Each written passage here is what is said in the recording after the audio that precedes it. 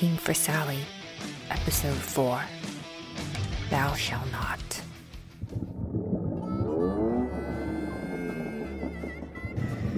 I think this time I settled the score. Hey Lou, there's a call for you. Now? You better wipe your hands and answer that right now. It's the Boston Cops.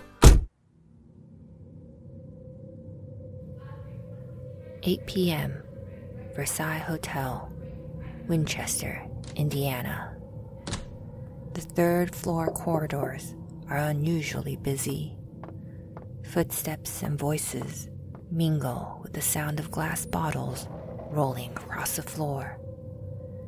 Just below, room 23 is in complete darkness.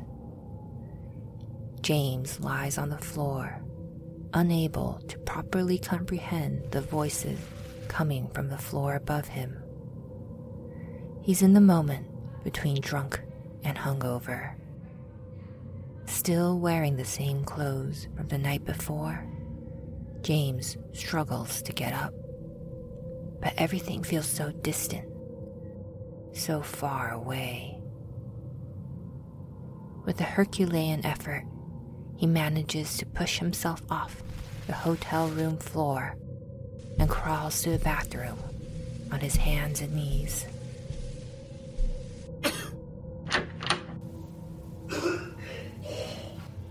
Blood and an earthy smell mix with bile. His stomach burns. His head spins. He's lightheaded, as if he's drunk again. And before James can lift the toilet seat, he passes out again.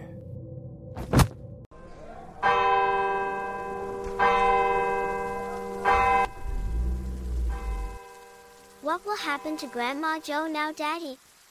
We're taking her to the funeral parlor. Is she gonna be burnt? Cremated. It's not the same, sweetie. Come over here, little monster.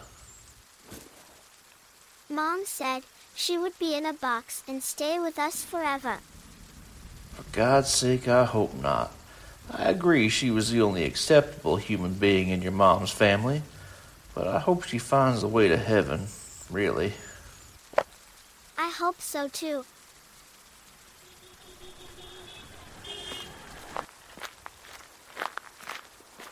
So, Grace doesn't want to take the urn back to Boston. She says it's too much hassle. I'm warning you, there's no way I'm keeping this above the fireplace. So what? Should we keep her in the trunk of the car? Charlie opens her eyes, but doesn't immediately understand what's going on. Someone knocks on the door of the room beside hers, and the voices and the steps move closer and closer. Dad? There is no answer, so Charlie gets up and opens the curtains wide. The daylight makes her squint. Her father's bed is untouched, the sheets still in place. There's a pale stream of light coming from beneath the bathroom door, and the room reeks of alcohol. Dad? Shit. Yuck. Dad, get up. There's cops in the hotel. Meanwhile, in Boston, Sally is still lying in her bed, going through the files that Karen sent earlier. She drew the curtains exactly like the video she's watching. You can tell us everything, Sal. You're safe here. He's not himself. Show us the scars. Sally barely recognizes herself. Pale, amorphous. She complies to Karen's requests and rolls up her sleeves to show the marks. Honey, he hurt you. You cannot stay. It's okay to ask for help. No, I don't want them to take Jay away from us. Sal, you must protect yourself. What about Charlie? The video stops abruptly. Sally begins to scroll frantically through her emails until she comes across a message from her husband with an attachment. Her heart skips a beat. Charlie wants to be a surgeon. I remember this one.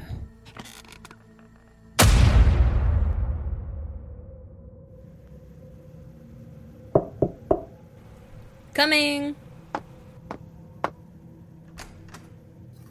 Morning. You're alone? No, my dad's here. He's in the shower. What's going on?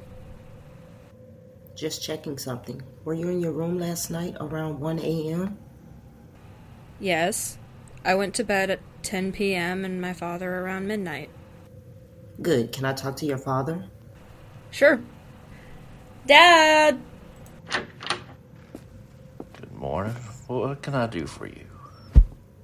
There's been a little incident this night. Your daughter says you were in your room before midnight. Can you confirm this? Yes, I went for drinks at around 10 o'clock in the evening and came back in the room just before midnight. Can you tell us what happened? The usual routine. A regular who just OD'd. Thank you for your cooperation. The usual routine. Nice. James waits for the footsteps to recede and collapses on the bed with a terrible headache.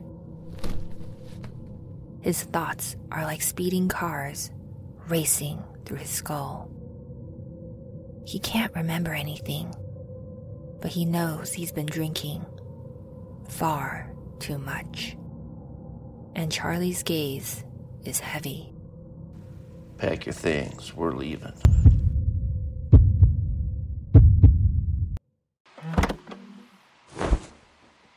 I expected at least a thank you. I'm sorry. You're right. Thank you, Charlie. We'll stop and have coffee on our way, okay?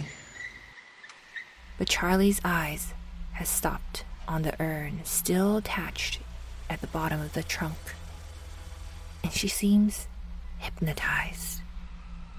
Scarlet snakes dance in her eyes. Charlie?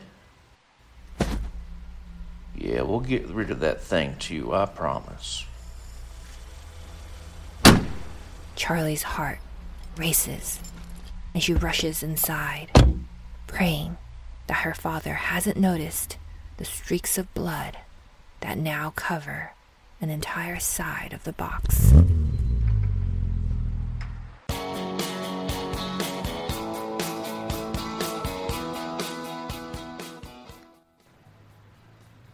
There's a season for everything.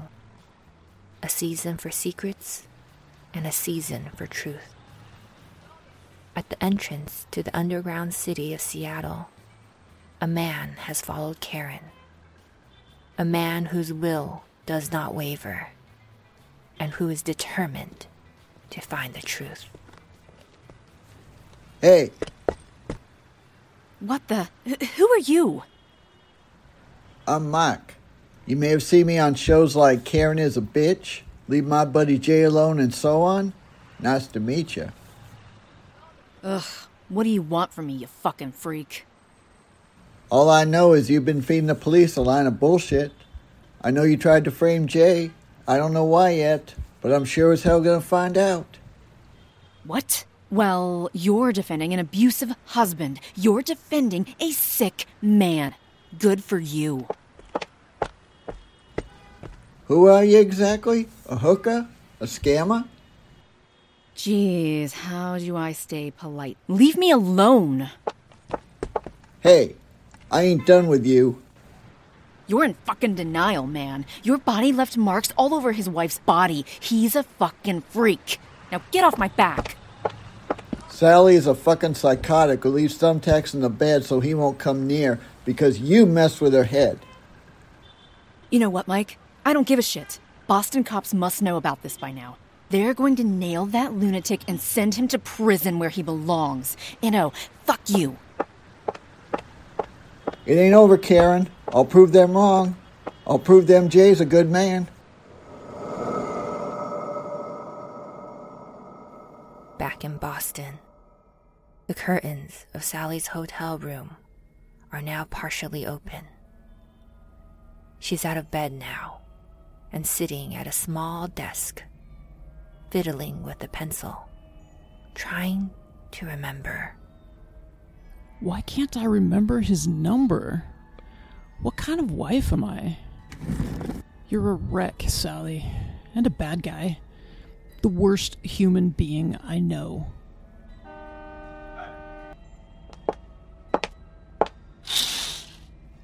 I've seen a car like this before. Sally feels like she's finally got something. The thread of her memory is between her fingers. So thin, so fragile. She crosses the room and digs deep into her coat pocket. The rustle of crumbled paper sounds like relief. Taco John's, 1348.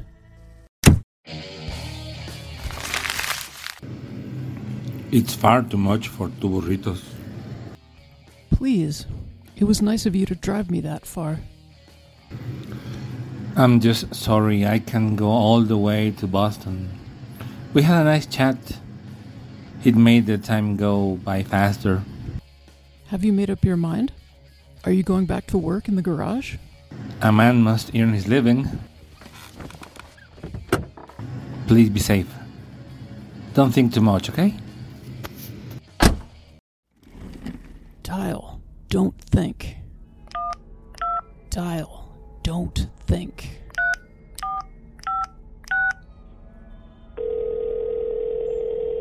Please answer.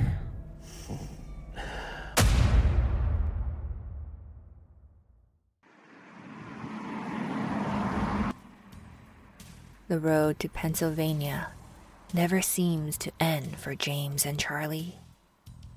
The teenager dozes, then opens her eyes again, intermittently. The sky darkens, and soon the whole landscape seems painted black. Charlie feels weak, empty. Feeling dizzy. We're almost there. I need to eat something. My stomach's empty. Charlie, I'd really like to make it to Pennsylvania before lunch. That's another 4 hours. I'm starving. James glances at his daughter, who winces. She's pale, so pale. Okay, you win, evil creature. The donut store appears, just past the exit lane. James pulls into the parking lot, hands a credit card to Charlie, who sighs. Okay, but next hotel I want an indoor pool. I seriously need to let off some steam. As you wish. Black coffee for me, please. Thank you, my daughter. Charlie pushes the bag of donuts onto the counter, almost mechanically. Just above the cash register, there's a TV set. The reporter's voice catches her attention, and Charlie looks up to see a familiar setting. Police identified 2 missing campers found dead at Wren Lake, Illinois. For a moment, the sounds of that night by the lake comes back to her. Sounds she had thought she was dreaming. Miss, Sorry. it's dangerous to go outside these days. Oh, yeah. Anything else? Charlie looks back at the TV, but it's gone to commercial. And a coffee, Black.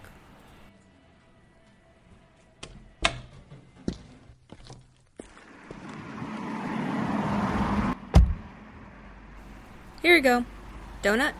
I got your fave. Boston cream pie. No, I can't eat anything. Crap. James feels strangely nervous. He sets the scalding coffee down at his feet and reaches for his phone. Hello? There is a long silence at the end of the line. An almost inaudible breath. And finally, Sally. Babe, it's me. James's face changes. Charlie notices, and her heart begins to beat wildly. Is that Mom? Honey, where are you? We're worried sick. Boston. With your sister? No, Grace doesn't know I'm here. It's a hotel. I'll text you the address. We're at about 10-hour drive. Don't rush. I'm okay, I promise. I'll wait. I miss you. I love you. I'm sorry. I love you.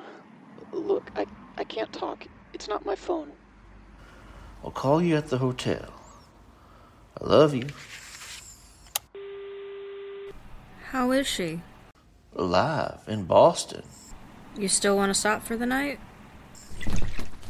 Fuck. Yeah, I'm at the end of my rope.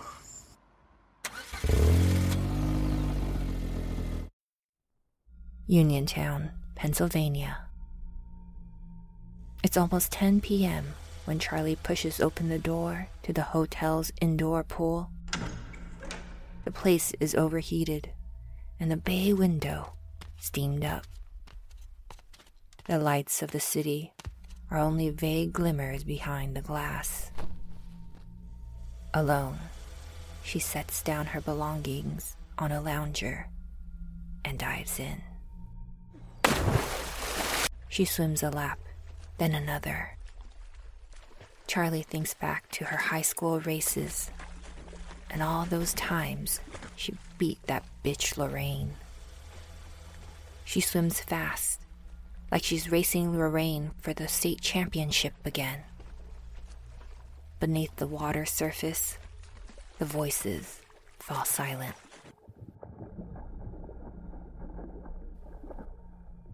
After a dozen or so lengths in the pool, her strength declines, and Charlie clings to the edge of the pool. Her lungs are on fire, her heart racing.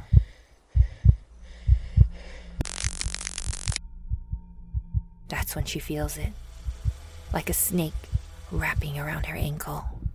Something is pulling her down. She grips the edge and tries to pull herself out, but the beast is strong and pulls her back. Her fingers slip on the metal bars, and tears fill her eyes.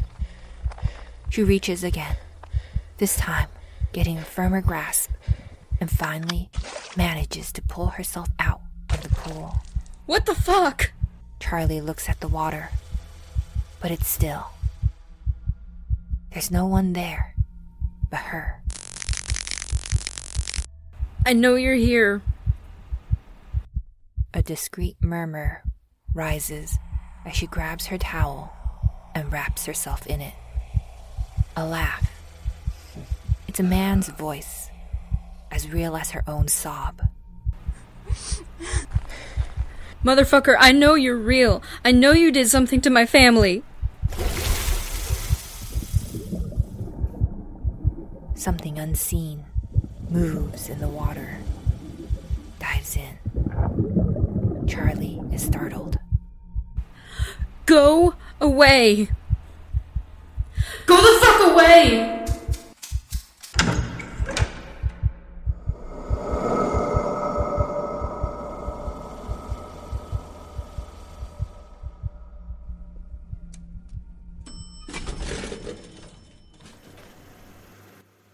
Charlie hasn't had time to wipe away all her tears in the elevator, and she pushes open the hotel room door, still trembling.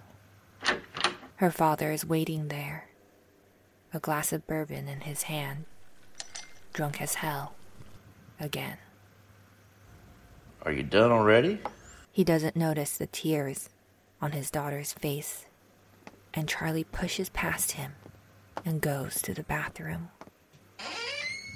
James checks his phone again. No new messages. The idea of finding Sally, at last, soothes him.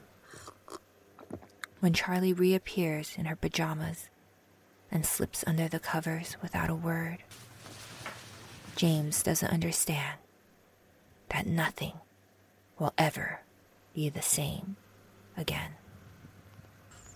Tired?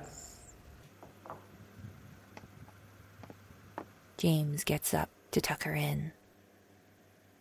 He wants to believe that the little girl looking at him is still the same.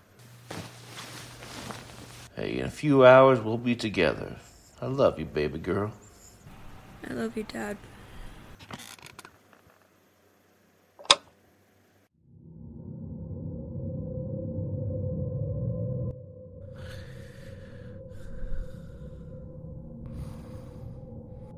James's consciousness sinks completely. Right beside him, the light from the lamp begins to flicker. I'm here, Jay, and I won't let you go.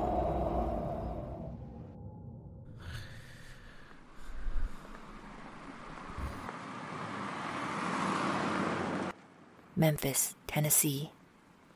It seems like an eternity away. In reality, it happened 6 years earlier. James could still feel the muggy heat and see his friend Dan's prison guard uniform, too tight for his extra pounds. He had reluctantly agreed to make the trip just to see his buddy. I can't believe someone got you on a plane. Me neither. What was in that damn box? It weighed a ton. It wasn't that heavy. You just got soft, Dan. Don't tell me about it. With the baby at home, everything changed. Molly will appreciate the gift. Hey, you know what? There's an execution tomorrow in Nashville. I don't want to miss it. Why don't we go together before you leave? I don't know, man. Sally's not doing well lately, and I don't want to leave her with Charlie for too long. Come on. One more day and you're back home.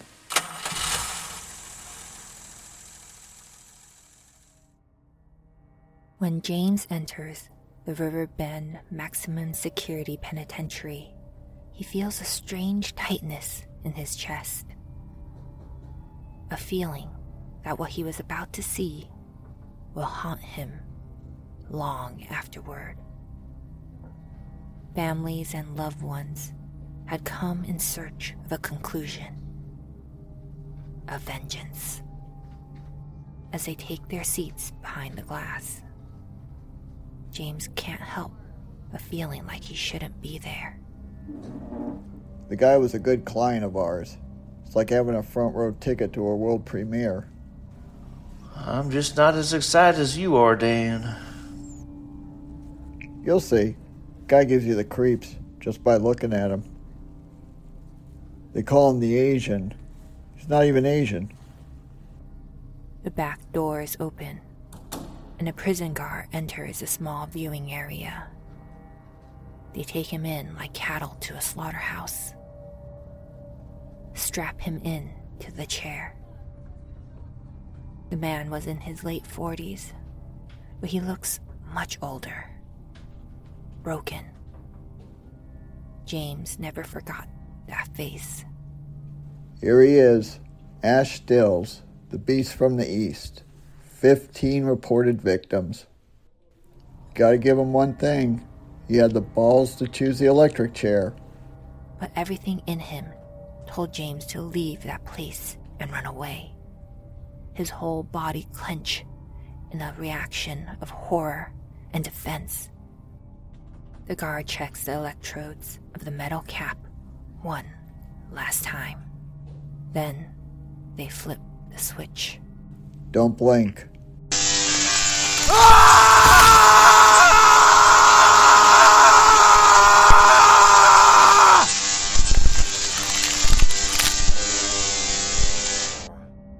2,000 volts of electricity surges through the prisoner's body. Though the man's head was covered with a black hood, it didn't cover his screams or the violent shaking. But the worst was the smell and the smoke. James knew then something was wrong. Ash's body was still shaking with horrible tremors.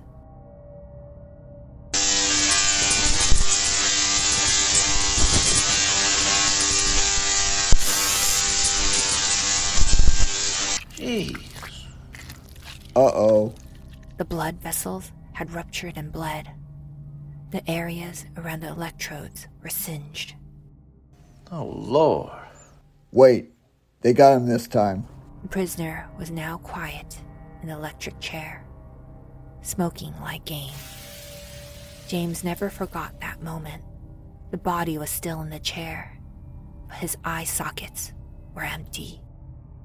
And James clung to his seat, prey to the terrible terror. Still's eyes had been knocked out of their frames and rolled across the floor, all the way to the glass that separated the room from where James was sitting. And those eyes stopped and stared at him. You. When James opens his eyes again, Charlie is standing before him in the dark. She's holding a bloody knife. Charlie, what the... The pain hits him now. There's a large, deep wound in his palm of his left hand, and Charlie is standing there with the knife, motionless as a puppet. It takes Charlie several seconds to come back and realize. The knife falls from her hand onto the carpet of the hotel room. Dad, what happened? What have I done? James comes out of the bathroom, livid. The towel wrapped around his hand is not enough to stop the bleeding. I'll call 911.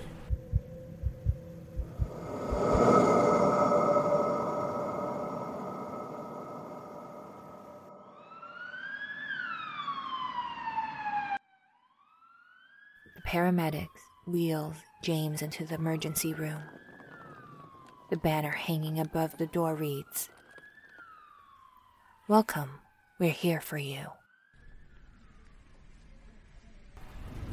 Dad, I'm so sorry. It's not your fault, Charlie. Of course it is, just like everything else. I'm the one who got us into this. What do you mean, sweetie? It's not true. James Anderson, it's your turn. As her father walks away to the emergency room, Charlie curls up in a cold sweat. Of course, it's all her fault. And she knows exactly when it started.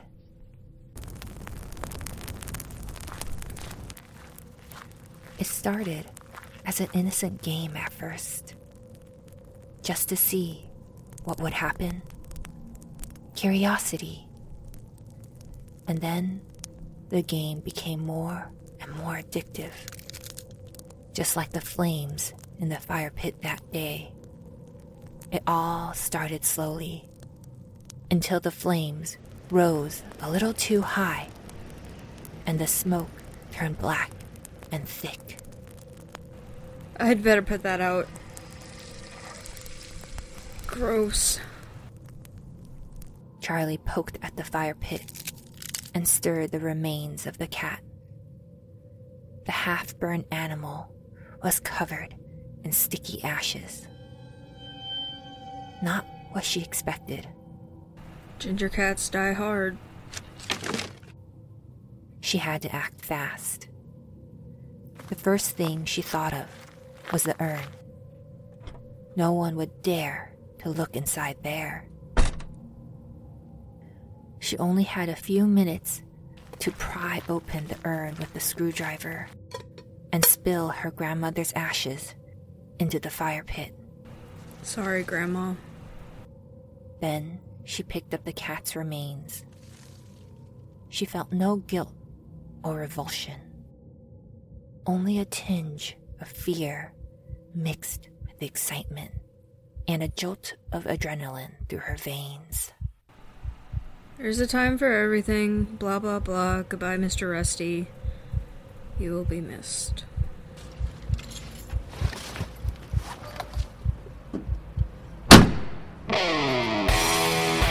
The road to Boston is a long one, through Pennsylvania and New York State.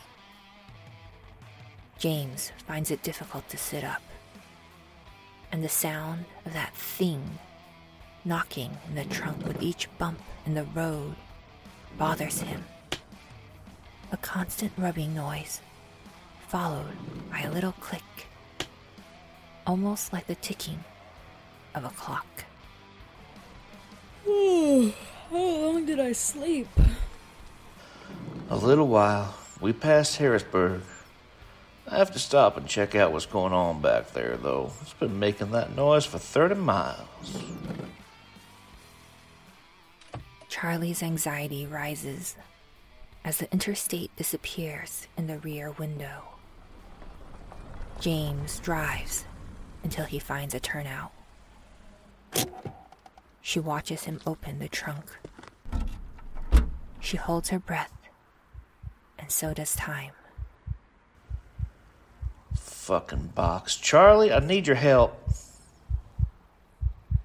Slowly, Charlie unbuckles her belt and gets out.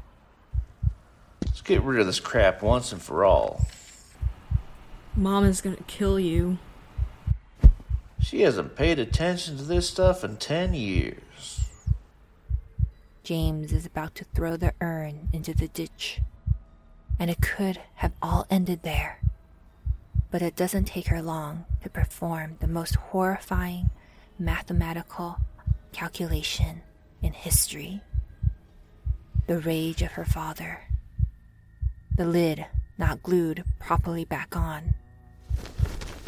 The vessel crashes to the ground, and the lid comes off, spilling its macabre contents all over the ground. Chessmate, little Charlie. What the? James kneels down, runs a finger over the slimy, red-brown substance spewed from the urn. And then he sees there are still shreds of flesh around the charred remains of the ginger cat's nose, and on the collar on which Charlie had insisted his name was carved.